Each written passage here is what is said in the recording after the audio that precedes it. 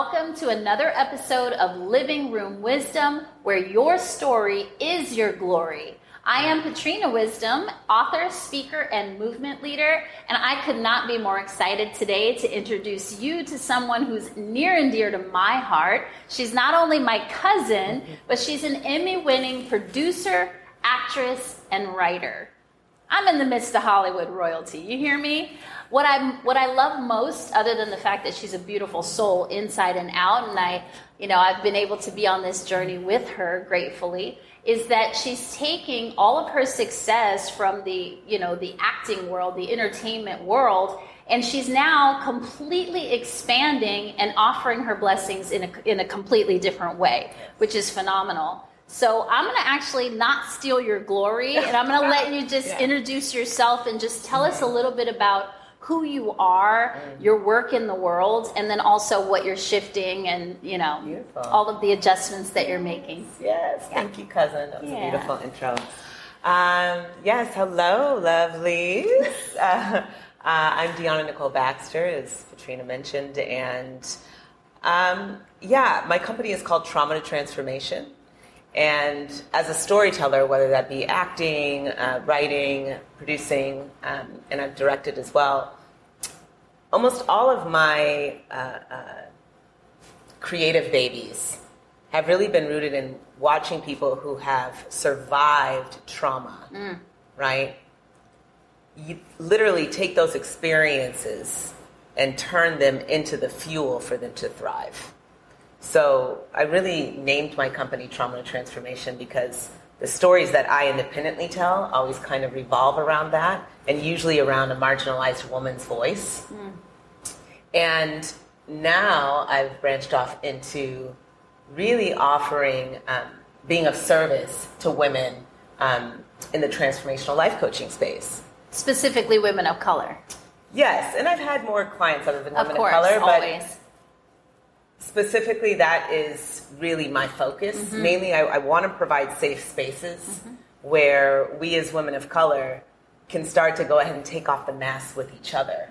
We can start to really look at the ways we've been conditioned within this paradigm, of this colonial paradigm, of this racist, supremacist paradigm, of how we've even limited our own identities of ourselves. And that we can do that with each other first, to really start with that healing, right? And then, there's spaces and times for other people to be included and involved. I'm all about inclusivity, but particularly with my group programs, it's women of color only. Yes. And that's brought up a lot for people. Oh, trust me. I know. And one of the things that I so admire about you and what you're doing right now is that fact. That you're taking a stand, you're very specific. It's like, these are the women that I'm serving. Everyone's welcome, but in this space, and I even saw one of your Facebook posts when you first launched your program, and it was like, no, honey, you're not invited to this space, to this table, right? And you know what I love about that is that I know that when we are unapologetically who we are, serving the people that we know we're here to serve, and we articulate that, it takes a strong woman to use your voice and really create those boundaries and uphold that people who are not meant to be in our lives fall off quick, and all the right people actually attract to us, and we end up living a better quality of life. So I'd love for you to speak to this because I know it's been a journey. I have the inside scoop, y'all. So I know it's been a journey to get to this level of like self-esteem and worthiness, and girl, I know. Yeah. Hello. So just share, a little bit with the audience so that they understand the journey, because people see the shiny, charismatic, beautiful, Emmy-winning actress, but they don't see the struggle. Right. Like the journey that got me here, right? Woo, where do I start with that? From trauma to transformation, child. Okay. I'll give a brief journey. I think all of us go through many lives and deaths of identities. So I would say my first identity was that I was a single child raised by a single mother. She was working at Jack in the Box when she had me. Wow, I didn't know that. Yeah, barely had graduated high school. And, grew up Section 8 housing and poor. Right. And mind you, I had my grandparents, I had folks that loved me, I had folks that definitely cushioned that. I want to be very clear, right? But my identity of myself, had a lot of abandonment issues based on my relationship or lack of relationship with my father. Right. And then, my mom was young when she had me. So I saw a lot. My mom was like my best friend, which, is great at the time. But as a young girl growing up, I saw way too much. And at that time, my mother's self-esteem when it came to her own worth in relationship to men was very low. So I also, the men that I saw in my space were very abusive, let's put it that way. So I would say just that first trauma, that and being sexually abused by a very close family church friend from the ages from 4 to 7. And that was actually came back as a repressed memory. I didn't remember that until in my 30s, which was interesting. But I digress. So that initial trauma wound, the abandonment, the identity of lack, I'm poor, money doesn't grow on trees, we have to struggle, we hustle, the grind, all of those. Yep. Those were identities that were, programmed and that I accepted, that hardening of that. So I would say that shifted. Let's see, I lost my virginity at 14, got pregnant at 15, had an abortion. I think that's important to talk about these days with the colonization of women's bodies that is happening in this country again. And then after that, ended up at Duke University.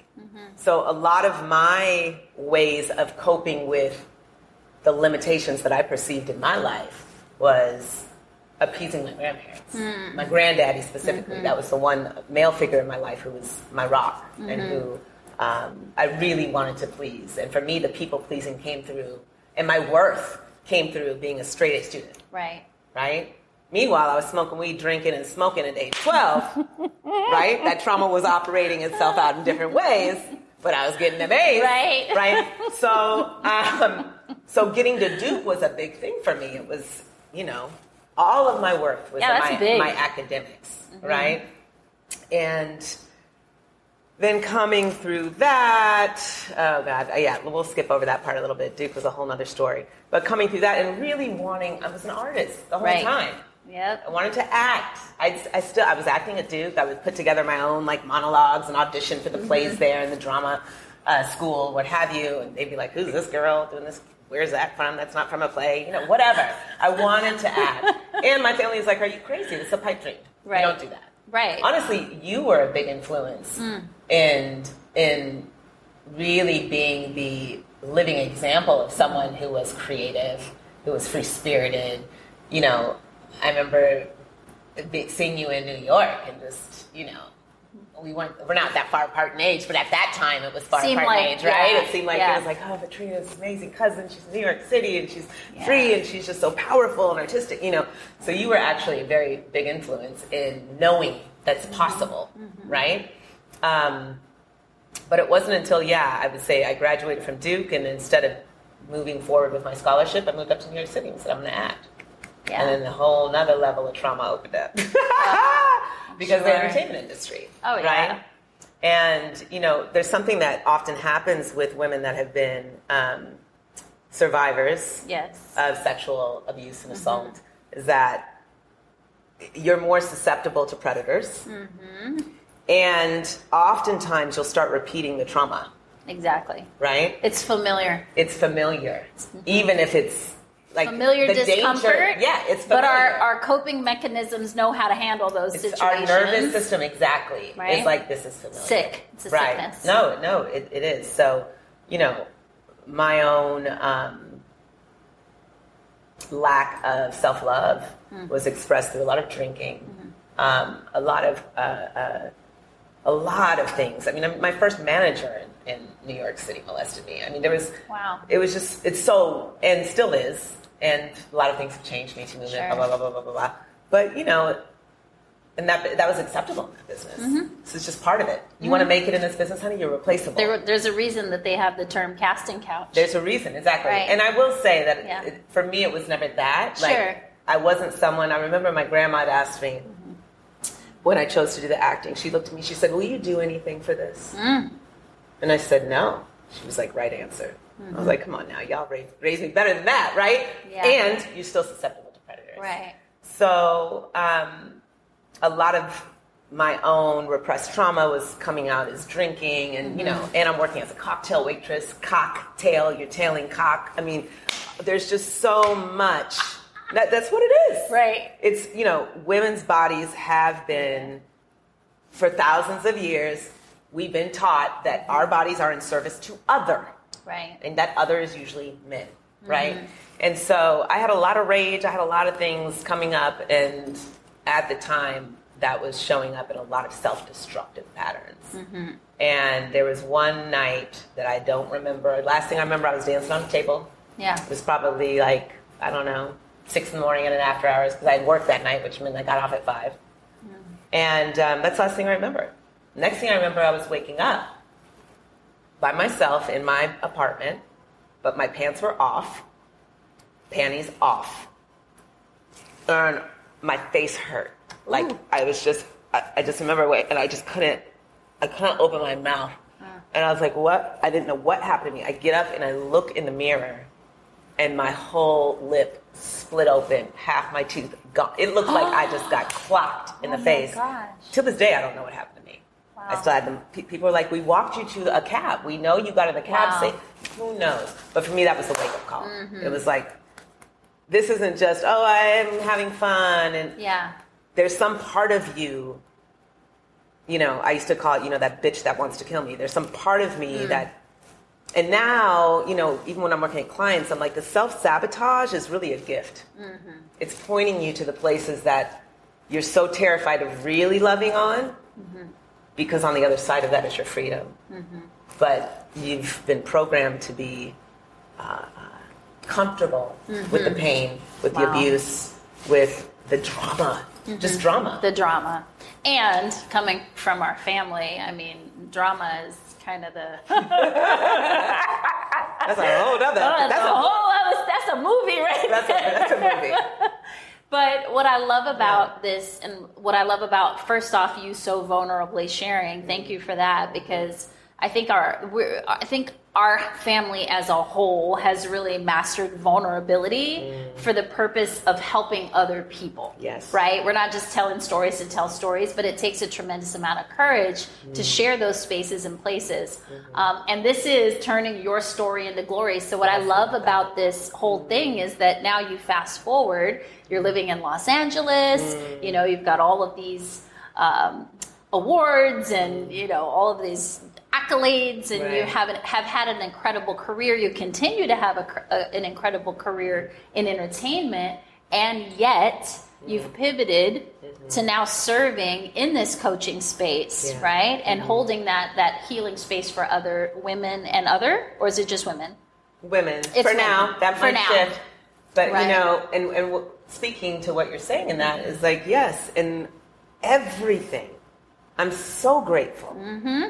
Everything, all of it, right, has become the fuel and the, you know what I'm trying to say? I can feel it. I the can't driving put words force. To it. Yes, the ability for me to hold space for others.